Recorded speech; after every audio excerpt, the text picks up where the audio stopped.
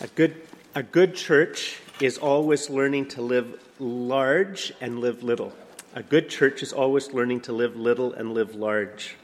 A few years ago, I don't know, 4 or 5, 6 years ago, an organization that I'm a part of, we organized a group of bishops from the Anglican Church of Canada to meet with me and a couple of other people it was after the House of Bishops met.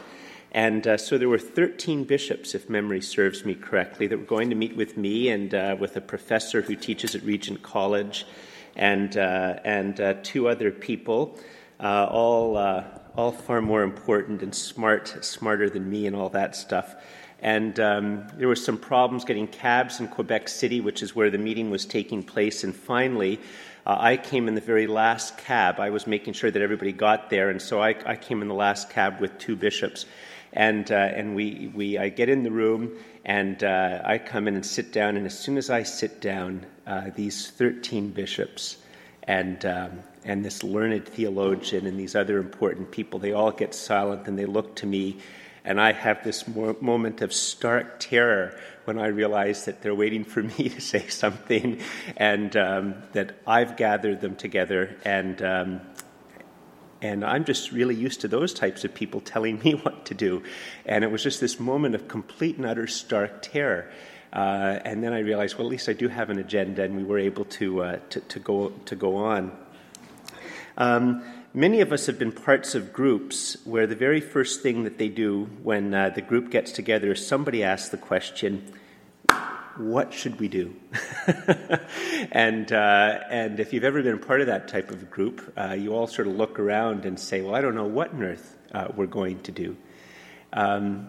The church, if it's to be a good church and a healthy church, not only has to provide times when a large number of people gather like this for public worship, but it also has to provide times when smaller groups of people gather together to do things. And let's say we were just to understand that and try to get together, we'd say, okay, well, now we're together. What on earth do we do? Well, today we're going to look and see what the Bible tells us that we should be doing. Please turn in your Bibles to page 944. Page 944. And some of you who are guests this morning, in some ways the month of January is focusing, for 4 weeks, we're really focusing on Acts chapter 2, verses 40 to 47. And in particular, a couple of aspects of this, because this text shows sort of in a very brief form the very, very heart of what the church is to be.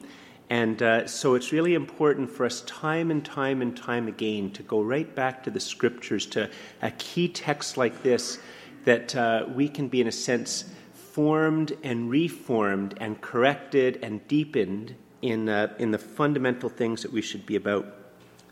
Peter has just preached the first Christian sermon, and it goes like this. And with many other words he testified and exhorted them, saying, be saved from this perverse generation. Then those who gladly received his word were baptized, and that day about 3,000 souls were added to them.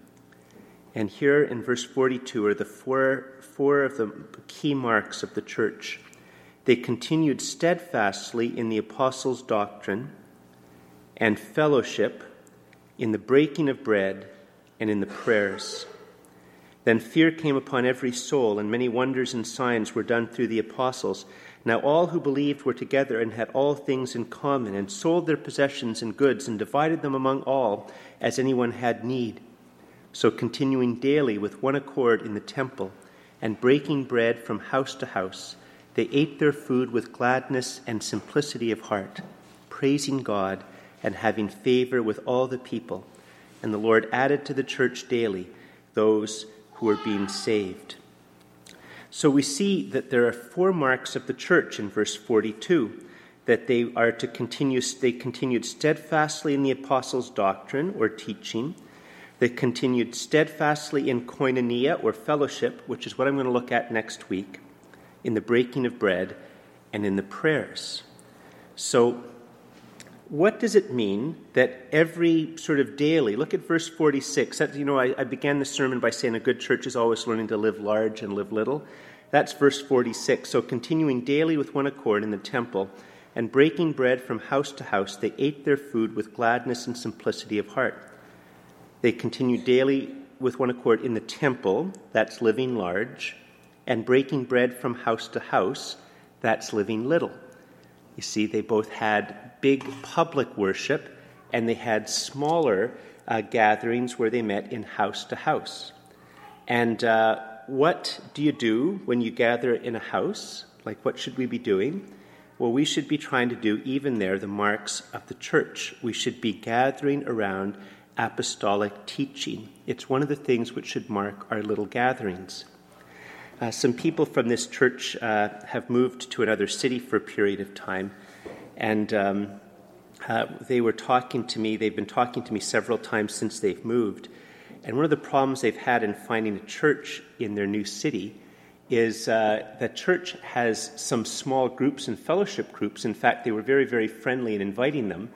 I might get some of these analogies a little bit, some of these examples a little bit wrong, but, one of the groups goes to a spa on a regular basis. Another one sort of listens to music. Another one tastes wine or does that. Like, they all just do all of these social types of things, but none of the groups there do any of the four things which should mark the life of a healthy church, which is gathering around apostolic teaching, being involved in fellowship or koinonia, the breaking of the bread, and in the prayers. So the first thing that, when we're learning how to live little, one of the first things that little groups have to do is that they have to open the Bible. What we're going to do today is you still have page 944 and 945 open. And at the very, very top of page 944, we get the beginning of Peter's sermon. And we're going to read that as a way for us to understand what exactly apostolic testimony or apostolic teaching is. Men of Judea and all who dwell in Jerusalem, let this be known to you, and heed my words. For these are not drunk. Just sort of pause there. The Holy Spirit has just fallen upon the 120 disciples, and they've started to engage in this really, really odd behavior of speaking out loud and sort of praising God out loud and seeming to speak in all sorts of different languages. And so the crowd has thought that they're all drunk. Peter says, "These are not drunk as you suppose, since it is only the third hour of the day. But this is what was spoken by the prophet Joel. And it shall come to pass in the last days, says God, that I will pour out my Spirit on all flesh. Your sons and your daughters shall prophesy. Your young men shall see visions. Your old men shall dream dreams. And on my men servants and on my maid servants I will pour out my Spirit in those days, and they shall prophesy. I will show wonders in heaven above and signs in the earth beneath, blood and fire and vapor of smoke. The sun shall be turned into darkness and the moon into blood, before the coming of the great and notable day of the Lord. And it shall come to pass that whoever calls on the name of the Lord shall be saved." Now, one of the four marks of the church is that they gather around a gospel church. A good church gathers around the apostolic teaching or the apostolic testimony. This sermon is the very first example we see of the apostolic testimony or the apostolic teaching. And the really remarkable thing about this is that the very first thing that we see is that the apostles open the Bible. The apostles open the Bible. They could have talked about how they could have gotten up there and just strutted their stuff. They could have said, "Well, folks, now that we've got your attention, we want you to know that we are one of only a very select group of people who have actually seen Jesus rise from the dead." Or they could have gotten up and talked about their profound mystical visions or their profound times that they'd had with Jesus. Or they could have gotten up and talked about philosophy, or they could have talked about tradition, or they could have done all sorts of things. But the very, very first time when we can see what the apostles testified to, we see that almost immediately what they do is open the Bible. Because that passage, which when I was just reading Acts chapter 2, the very, very first thing they do is they go to the book of Joel. And as we read through the rest of the summary of Peter's sermon, we'll see that Peter not only looks to Joel, but he looks to two different passages in the Psalms. This is really, really important for us. At the very, very first thing that the apostles do in their testimony is open the Bible. That's what they do first. They don't do anything else other than have them all, in a sense, figuratively speaking, because they wouldn't have had Bibles there. The people would have just memorized it. They, in a sense, immediately open the Bible. And the second thing they do is they explain it and they understand it. Now, we, many, many years after the apostles, have another advantage over them, because we now understand that, in a sense, the summary of the teaching of the apostles is what we now call the New Testament. You see, the New Testament itself is an interpretation. The New Testament itself is an explanation. God had it written so that we would understand. He doesn't want us to be ignorant. He doesn't want us to be foolish. He wants to speak to us. And so the New Testament itself is apostolic testimony, and it is apostolic testimony which explains. It explains itself, it explains Jesus, and explains the Old Testament. So the first thing the apostles do is they point us to the Bible.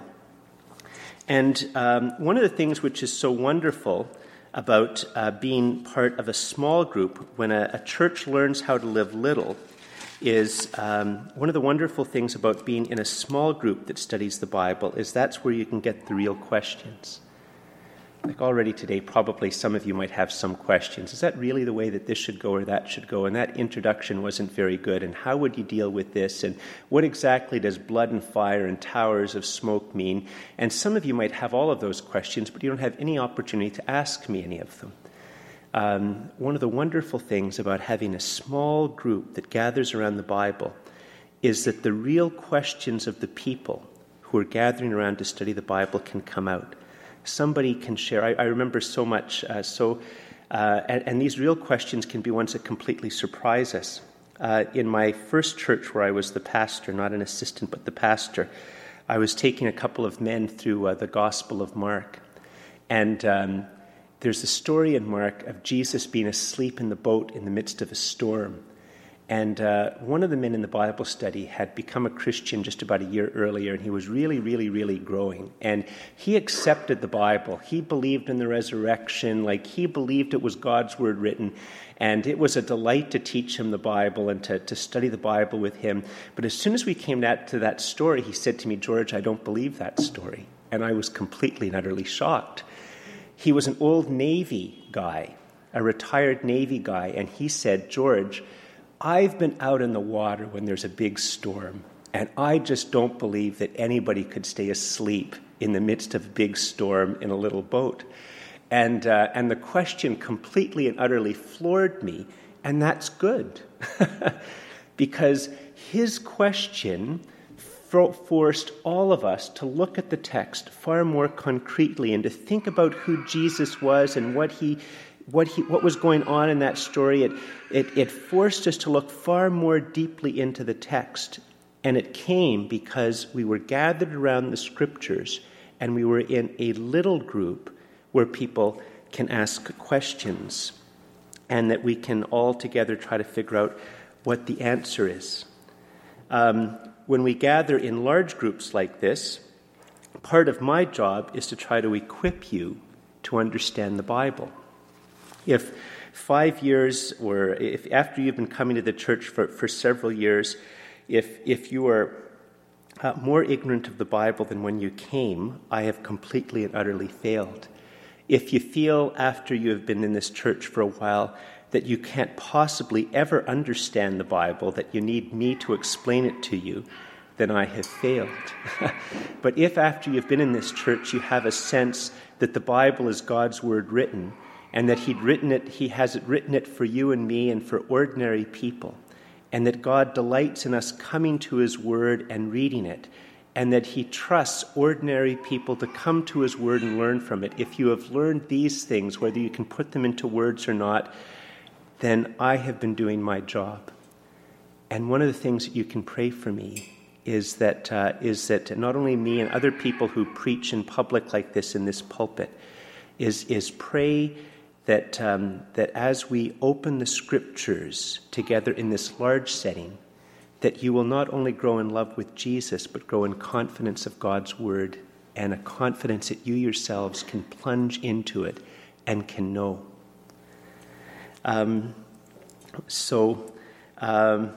Many people are gifted to open up the Bible and to teach it. It's not dependent only upon clergy like me.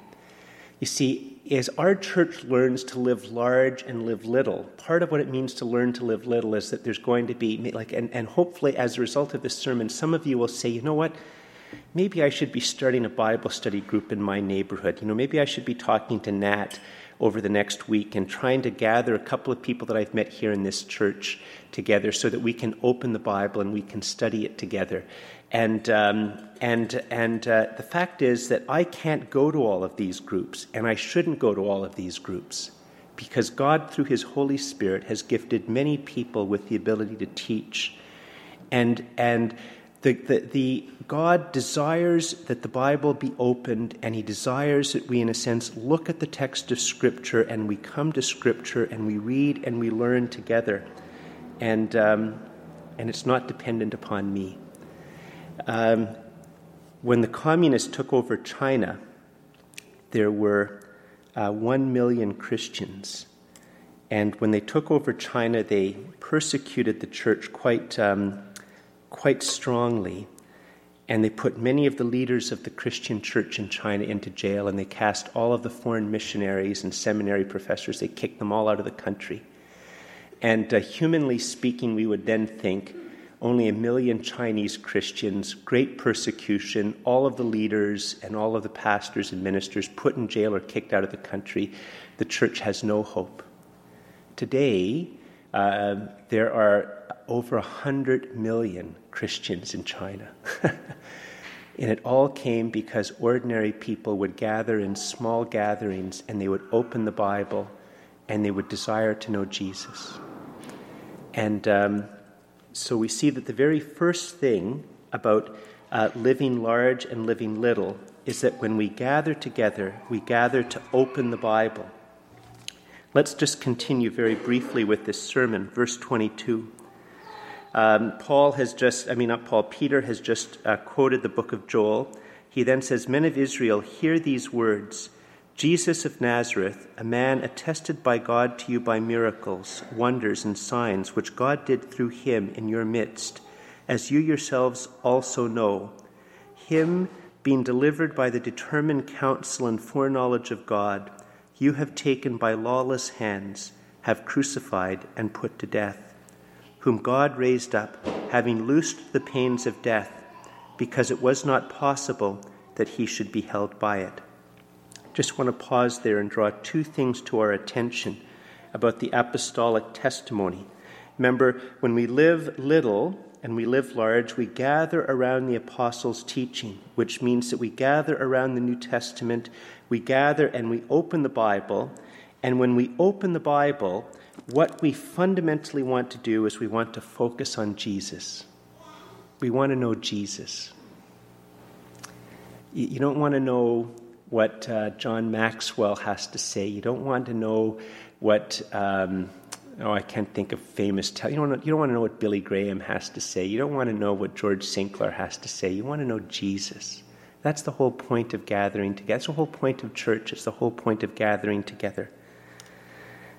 Yesterday I did a funeral, and some of you have been to some of the funerals that I have led.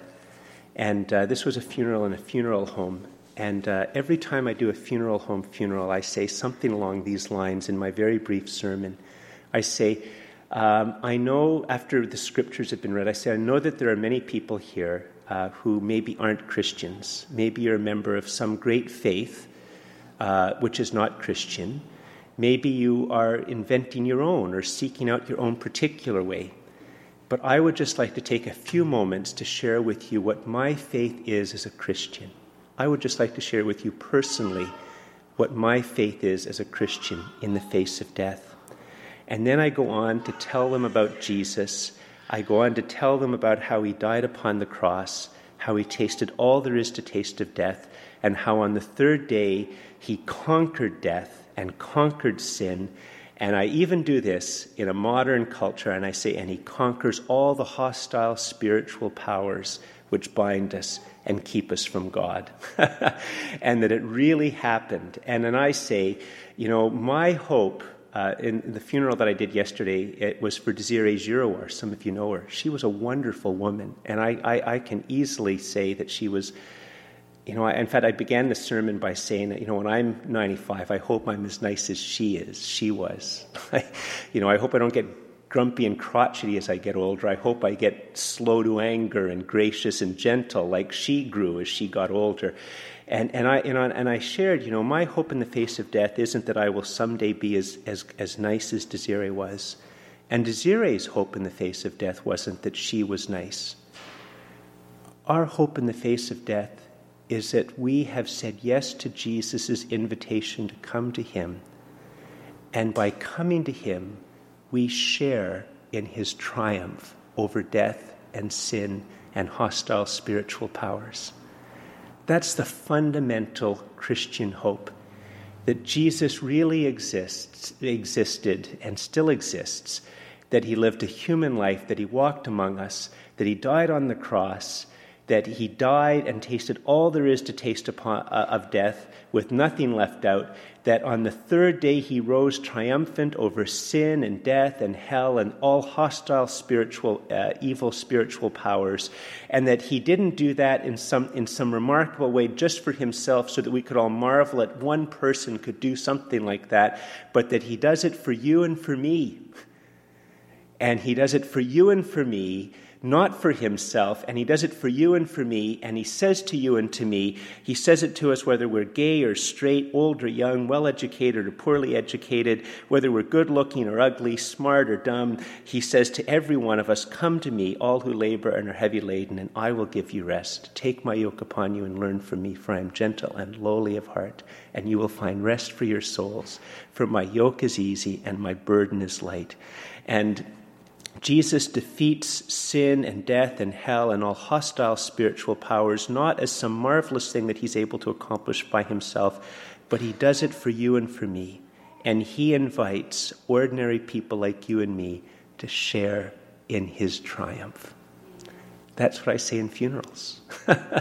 And I say it in funerals because nothing focuses the mind like death. That is the basic fundamental Christian hope.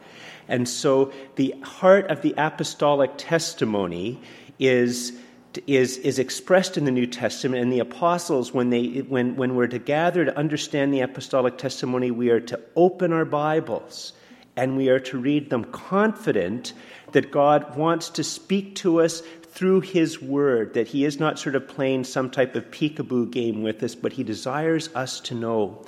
And that he welcomes us bringing our questions to the text of Scripture. And as we open the text of Scripture, the first and foremost thing that we want to know is we want to know Jesus. And if you go through all of Peter's sermon, you'll see that Jesus is the one who unlocks. It's because of Jesus' triumph that the gift of the Holy Spirit comes. It is because of Jesus' triumph that we can know the Father. And Jesus is the one who opens up all of these things. And so as we open up the Scriptures, the second part of the apostolic testimony and gathering is focusing on Jesus. And and this is so wonderful in a small group. I have learned so much more about being a Christian by being in some small gathering where I'm with other people.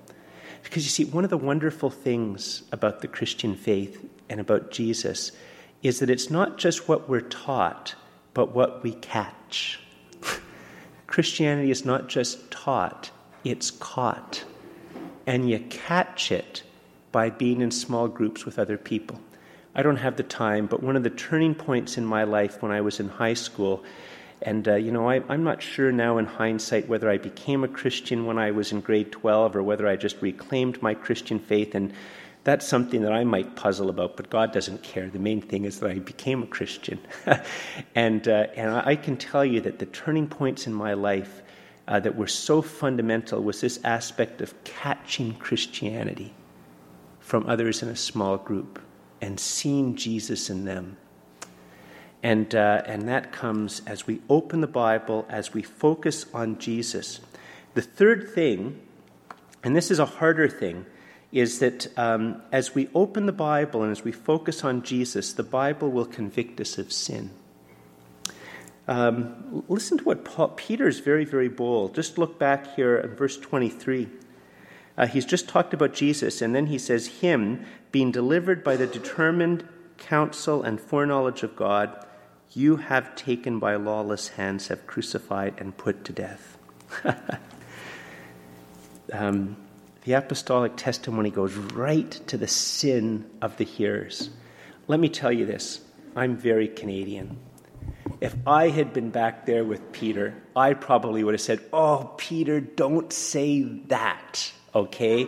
You're going to make them upset. You're going to make them mad. You're going to turn them off. You're going to do all of these types of things. Like, Peter, just focus on the positives, okay? Like, leave this little problem of conscience and what they've done just to the side. And, talk about how wonderful the Holy Spirit is and just how just do all these positive type of things. Don't focus on sin, Peter, is what I would have said.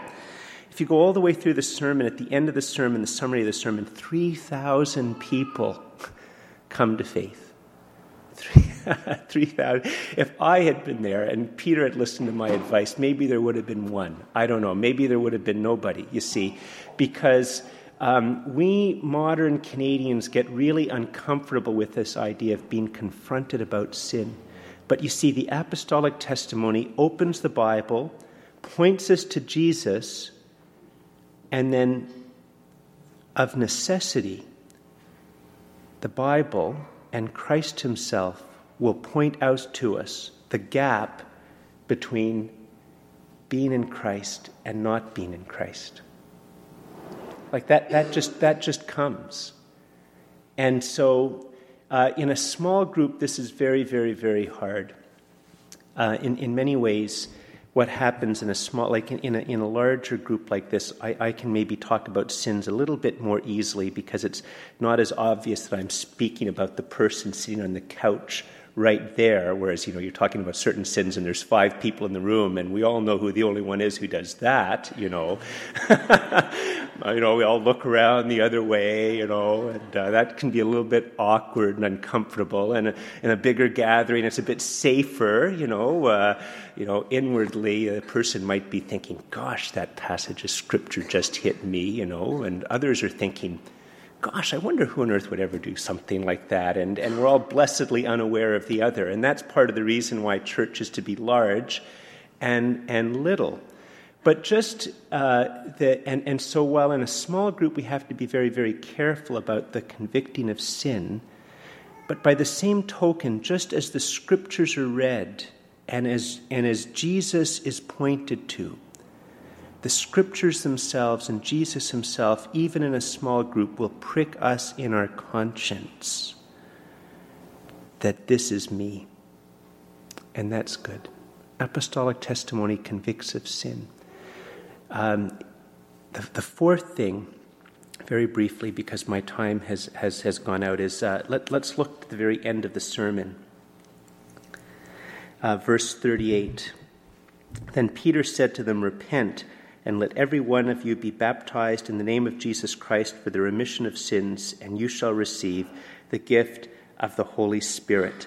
For the promise is to you and to your children and to all who are far off, as many as the Lord our God will call. You see, the apostolic testimony says, you hear all this stuff about the triumph of Jesus over sin and over death and over hell. And, whoa, is that ever dramatic sound effects, eh? The snow falling off the roof. it's like the light of God's word falling upon us, and all that cold, yucky snow that's covering up our soul and making it frozen and hard and shriveled. And as the light of the holy word of God comes, and as the Holy Spirit convicts us, all that ice falls away. I just thought of that right now. But it's pretty true. That's what the Bible itself convicts us of sin. Jesus convicts us of sin, not to make us grovel, but to make us know that he loves us and that he can be our Savior and wants to be our Savior. And this part at the end that I was reading before I got interrupted by these dramatic snow slides is that you see the Bible constantly, the apostolic testimony constantly calls us to choose. It challenges us to choose all of the time. And I can tell you this, that Christ only wants us to choose one way. He's never saying, I hope he chooses the devil today, or, I hope he chooses to be selfish or ungenerous. He doesn't, Jesus is never desiring that for us. He's always desiring that we be more open to him, that we be more open to the Holy Spirit, more generous, more able to love, more able to forgive. And one of the wonderful things about a small group like this is not a small group like this, but when you're in a little group, it's in a little group that people can love and can encourage you. They can know your struggles. And in a big group like this, you might sometimes come and go, and you can do that for quite a while, and there's nothing wrong with that. And because sometimes we need anonymity and we need private space, but we might need that for a short season of time. But fundamentally, what we need is somebody who knows our name, and we can know sort of in our soul that Jesus knows our name. But it's really nice when we know that other Christians who also love Jesus know our name. And in a small group, people can put their arms around you, and they can love you, and they can encourage you, and they can help you to make the right choices. They can cry with you when you've made a wrong choice and you've realized that and you need to repent. And they can laugh and celebrate with you when they watch you and you watch them making those wise choices. And that's why God, in his providence, has said that in a good church, the church is learning how to live large and live little. And whether it's large or little, we gather around the apostles' teaching, we open the Bible, we look to Jesus, we're being open to being confronted where our lives are in contradiction to the perfect love and compassion, generosity of God, and we are able in that context to hear the Word of God constantly asking us to choose God, choose Christ, choose the Holy Spirit, choose to allow the snow to fall off our lives so that the sun will warm us and make us shine. Let's bow our heads in prayer.